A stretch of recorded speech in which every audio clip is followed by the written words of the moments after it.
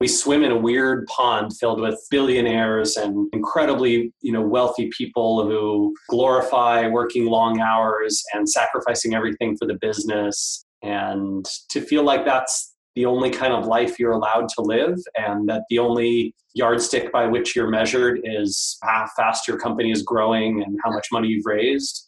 I mean, A, it's not true, but it feels true when you're in it.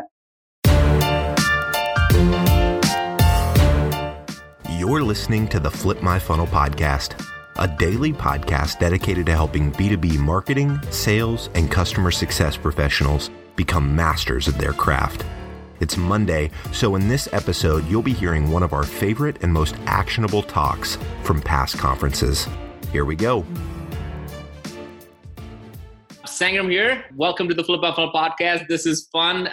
Rand has been one of the persons that I've been following for a long period of time, and I'm super fortunate to have him on the podcast. As a matter of fact, we were speaking at two different conferences back to back. One was in Salt Lake City where I had to rush and I couldn't meet Rand, and then at Inbound where we were going to do a live podcast, but the timing was such that we couldn't really make it. So Rand was kind enough to lend more of his time. So we're doing a virtual podcast. So Rand, welcome to the show. Thanks for having me, Sanger. Good to be here. So Rand, I would add a little bit to your introduction, but I'd love for you to share a little bit more because I know you're on a next venture and a next part of your journey as such. But obviously, the founder of Moat, you've been very transparent in terms of how your journey has been as a founder. You wrote a book, Lost and Found, which is a really interesting book, especially as a founder, because I think I go through all of those emotions up and down all the time. And clearly now you and Dharmesh started Inbound. I've watched that video of you and Dharmesh getting interviewed and talking about it. And I think very few people have probably seen that, but it's a really interesting one where you and Dharmesh were talking about how you started Inbound and why you started. And then obviously you are now starting Sparktoro. So that's a little bit of like what I wanted to share, but is there anything else I could share more about you? No, that covers it. After Moz doing this new thing for the last few months, Sparktoro, I'm excited to get that off the ground. And of course, the book came out this year. Yeah. It's been fun to do too. And still speaking at a lot of conferences and events and doing some blogging and presentations. And looking forward to our chat today. All right. So I know one of the things that I wanted to chat to you, and I've been really talking about this topic, is without a community, you are a commodity. And we started chatting about this right before we started to record it. I want to kind of go back to that a little bit and get your thoughts on like Moz and MozCon, your Whiteboard Friday series that you have done, like, I don't know how many episodes you have done of that.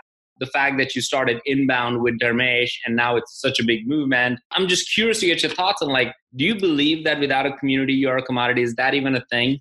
I think that one of the ways to avoid being a commodity is certainly to build a community, but I don't think it's the only way.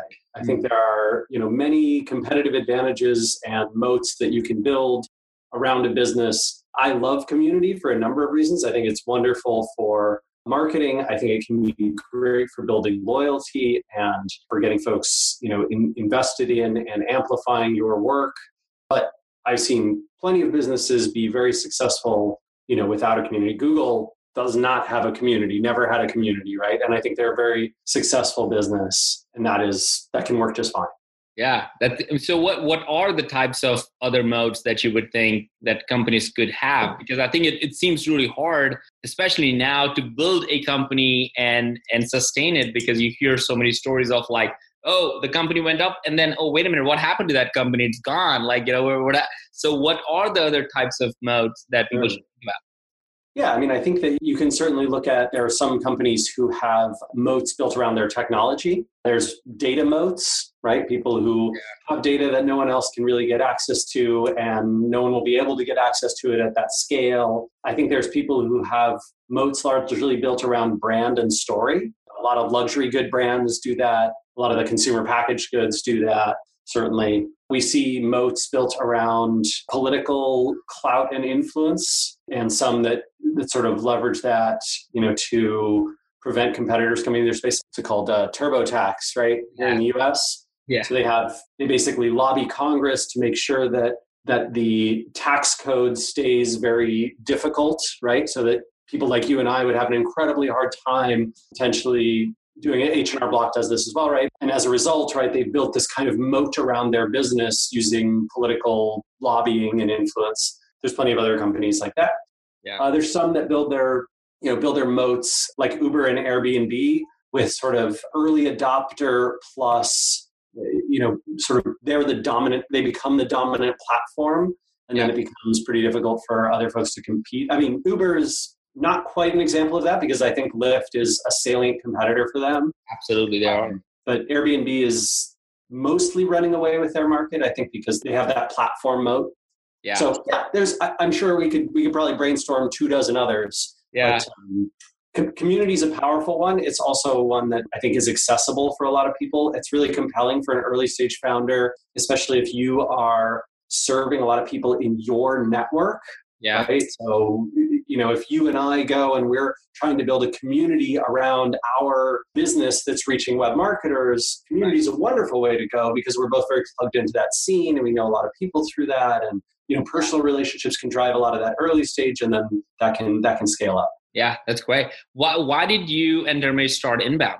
Initially, we were scratching our own itch, right? We wanted this hacker news for marketers. We wanted a place where we could get together with a community of other marketers and discuss, what's going on in marketing world and in the news and in the digital marketing space. And I think that proved to be a very challenging. I think we over-engineered the solution to the problem dramatically. I think HubSpot closed that down, about 6 months ago? Yeah, now it's called. And Casey and I tried to solve that again with Sparktoro trending. So, we basically said, hey, maybe we can end around the problem of, comments and manipulation and sort of all of this, all the aspects of community that are very, very challenging to build and manage if you're not doing it all day, every day. And instead just get hey, tell me what marketers are talking about, tell me what's going on in the news. So I think we sort of solved half the problem that Inbound was trying to solve. But it's a difficult one. And marketers are manipulators, right? We love to game stuff. We want to figure out how to get our stuff to the top. Yeah. So Inbound was always dealing with abuse and people trying to get to the top there. It's hard. So I want to chat more about your book because I think there's a lot of interesting thoughts that you said and shared in the book already. But before that, I'd love for you to share what Sparktoro is all about and what is this new venture that you're all into? Yeah, so with Sparktoro, one of the things that we realized when you're trying to build up, this is true for early stage companies, but it's true for companies at all stages or ideas at all stages, right? One of the problems that marketers have is that we need to go discover all the places, the publications, the people that our audience pays attention to. Yeah. And then go do whatever kinds of marketing we're going to do in those places. But that first step is so challenging, just to figure out where is my audience hanging out, where are they spending time, who are they listening to, what are they listening to, what are they watching, what are they reading and consuming. That's so difficult that many folks just throw their whole budget at Facebook and Google ads and let them deal with all the targeting. Right. And I think that kind of sucks, right? I think it sucks for a lot of publishers who get sort of left out of the conversation and left out of the marketing opportunities that they can participate in, advertising opportunities they can participate in. And it sucks for a lot of marketers who then have to all compete with each other at Facebook and Google's prices, which are, close to where you're earning no ROI at all. Yeah, it's going up and up and up. Like I've been doing a lot of testing around that, and man, those Facebook ads that was so cheap are no longer cheap. Like I wouldn't consider it cheap at all. But it's not like it was 5-6 years ago, right? Yeah, but I think what's interesting about that is it does work because it is so targeted. So you're able to get your message in front of the right people. But I also see wow, I don't know if this keeps going, if my cost per acquisition is any more going to be valid in the future. So what's the latest going on with Sparktoro? What is specifically, how are you solving this problem? Yes, we're trying to help by essentially, getting people better access to where their audience is paying attention, right? And that is the idea behind it is, we thought, gosh, there should just be a tool, a search engine where you type in I want to reach chefs on the West Coast. I want to reach architects in Minnesota. I'm trying to reach account-based marketers in Georgia, right? And we should be able to, and that search engine should be able to return to you, okay, here's 22 podcasts that they listen to. Here's 15 YouTube channels they're all subscribing to. here's 16 different events that they all go to. Here's 40 different blogs that they read. Here's the major media sites they consume, right? Whatever it is, right? Here's the company websites that they're going to. And then, excellent. Okay, got it. Let me try and pitch to be a speaker at this conference. Let me try and see if I can get on that podcast. Let me go sponsor this event. Let me go get a guest editorial published on this blog or in this magazine. Let me go see if I can create some data that a lot of these journalists in this particular space will be interested in covering. Awesome. Yeah. But without that initial audience intelligence data, you can't do this effectively. And we were finding that for many businesses, especially when basic demographics aren't enough, just finding the places where chefs in Los Angeles pay attention is, how do you do that? Yeah. What do you have to literally survey that, right? There's two ways. You can survey them and rely on them to be accurate enough, or you can go steal all their phones or and then log in and look at what they read and pay attention to and bookmark and who they follow and all that stuff. That's the only way. Wow. And so we figured there's enough public web and social data out there that we can get statistically significant sample sizes, kind of like election pollsters do, right? And say hey, we don't know what every chef in Los Angeles reads, but we have 142 chefs in Los Angeles that we've identified, and we have public data about them. Yeah. Let's see what they link to on their websites, follow on Twitter, pay attention to on LinkedIn, subscribe to on YouTube, follow on Facebook, follow on Instagram, all those kinds of things. Yeah. And for that, we will be able to determine probably what most chefs pay attention to. Yeah.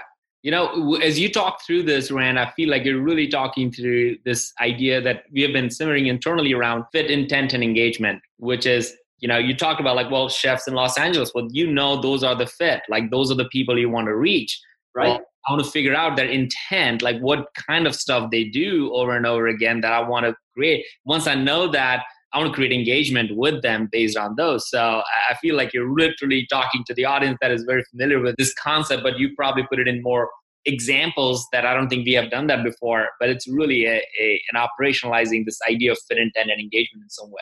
Yeah, I think the one missing piece from that, right? So fit, intent, engagement, and then channel, right? Yeah. What's the source? Where do you go do those things, right? So you know the audience. Once you know their intent and what you're trying to do with them, once you have the content or the message or the story that can engage them, now you got to go tell that story in the right places so you can actually reach them. Yeah. That's exactly right. Love it. All right. So switching gear on your book, how does it feel to be an author? Yeah. Huh. I would say, it's a very different kind of thing, writing a book than writing a blog post or doing marketing or building a company. I think it's much more artistic, right? There's still a lot of serve the customer, serve the reader, serve the audience out there, but there's also a lot of art to it. And I love being able to flex that muscle. I think that in a less financially driven society, I would love to be an artist of some kind. Yeah. And that was fun and exciting for me. And so too, I think the biggest thing that's been positive about it is just seeing the reception, right? I get emails from people who read the chapter on venture and said oh my God, we were thinking about venture or angels, and this kind of made up our minds for us. We decided to go either path, right? But this helped codify for us. This is what this experience is like, and this is how this world operates, and seeing your examples and numbers, it finally broke through my head how the venture model works and how it doesn't. Yeah. Or, people who read the chapter on depression and, reached out and said hey, it felt incredible to read this and to know that I'm not alone, because I felt incredibly alone until I got to this chapter. Those are really powerful things, right? So hearing from, I get a few dozen of these every day on, Twitter and my email. Crazy. That's a great feeling. Yeah, I can only imagine, man, because as I read through, and I haven't finished the book yet, I'm a co-founder myself, and we went from 3 people to about 200 people now in the last 3 years. And I went from having marketing, sales, customer success, everybody kind of reporting into me, to being the chief evangelist, because there was just so much going on. And we found that there are people that are smarter, better, and stronger than I possibly can be in those specific roles, lead the teams. And my value proposition, or the greater value for the organization, was to be out there sharing and having these kind of conversations where we're actually making this is a real conversation. I'm more of an outside in, more of a perspective as opposed to just talking about our product all day long. And it took a while for me to kind of swallow that pill, because as a founder, you feel like, you can do it all, right? You can make it all happen. So when I read your book, the parts of it, and especially getting to the part of not to the depression part, but it's a pretty lonely road, and you walk on it, and you always feel like you have to put a different face out there when you are talking to everybody else. And I think that's so I have it's in the last year or so where I have come to terms with myself, I don't have to do that. I can, it's okay to show that, hey, look, this is how I feel. This is what's bothering me, or to take a week off and completely relax on that, or think through it. So I think you opened up, you probably already realized this, but you probably opened up a conversation for a lot of founders, entrepreneurs, and leaders of just being okay to give yourself that time. Yeah. I think that being a founder, especially in the software and tech world, right, means comparing yourself to a certain standard, and means that we swim in a weird pond filled with, billionaires and incredibly, wealthy people who glorify working long hours and sacrificing everything for the business. And to feel like that's the only kind of life you're allowed to live, and that the only yardstick by which you're measured is how fast your company is growing and how much money you've raised. It's not true, but it feels true when you're in it. Yes, absolutely. I think I was listening to Dharmesh's keynote where he was comparing, were you there at that keynote where he was talking about in the first couple of years of a startup, and he was comparing that to having a baby, and saying that in the first couple of years, you don't know what you're doing. Sometimes you feel like you should sell it. And he just was talking about a startup at the same time. And I think I could hear in people's minds and stuff that's actually feels pretty true. But I think coming back to this, I love your thoughts on Moat. I want to kind of recap on some of the conversation we had. And I would love for you to leave everybody who's listening to this podcast with a challenge. Majority of the people who listen to the podcast are in either marketing, sales, or a leadership position. So if there's anything that's in your mind, hey, I want you to think about this one thing or challenge yourselves to do that, I'd love for you to leave with that. So here are a couple of things that I want to highlight. Number one, I think you made a really interesting point that I've been struggling myself on the idea of what is the moat around your company.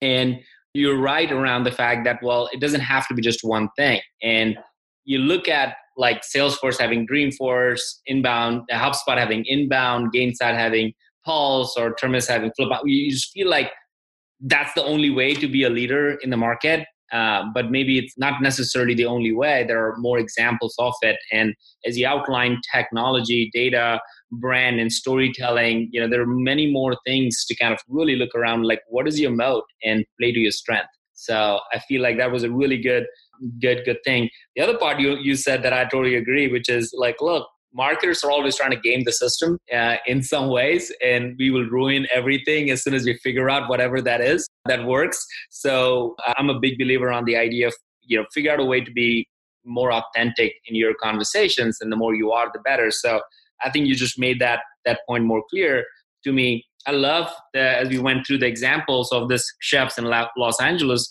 this idea of fit intent engagement, but you adding channel, which means engaging people on their terms, is a big win and a big idea for more and more. It's not just about where we want to go. It's about where is your customer and where are they engaging, and now engage on their terms, the times, their channels, all those things make sense.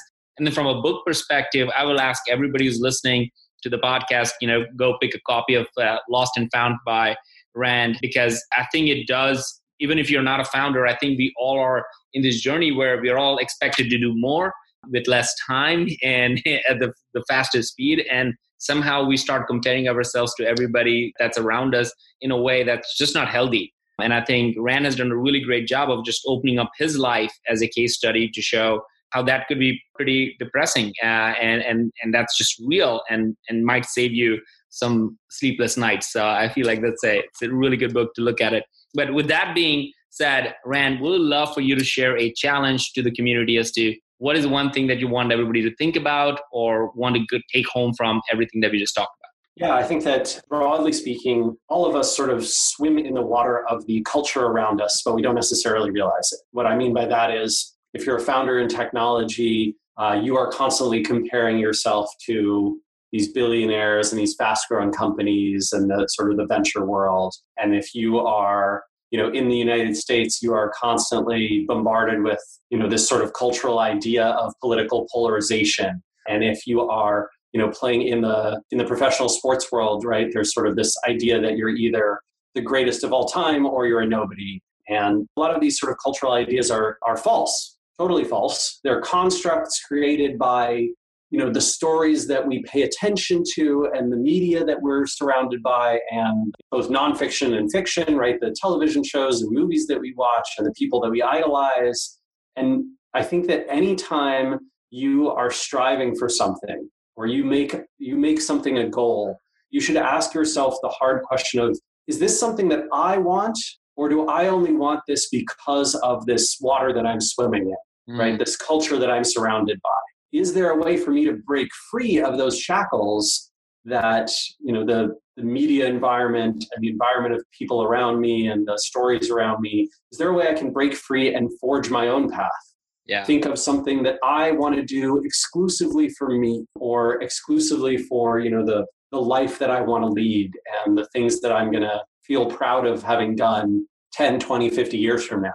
I think that those questions can be great to ask whether you're a marketer and you're thinking about your next job or your next campaign. They can be great if you're a founder thinking about your company. They can be great if you are, in a leadership role or considering a new one, all of that stuff. I love that. Play the long game for sure. So play it for you, right? Yeah, play for you. You don't need to live up to somebody else's standard. Yeah, that's great, man. I think it's a great life lesson and a life advice. So thank you so much, Rand. Super excited. We'll definitely meet sometime soon, face to face, beyond just the virtual world, because of our small world that we all live in. So can't wait for that. Look forward to it. Thanks for having me. You've been listening to the Flip My Funnel podcast. To make sure that you never miss an episode, subscribe to the show in your favorite podcast player. If you have an iPhone, we'd love for you to open the Apple Podcasts app and leave a review. Thank you so much for listening. Until next time.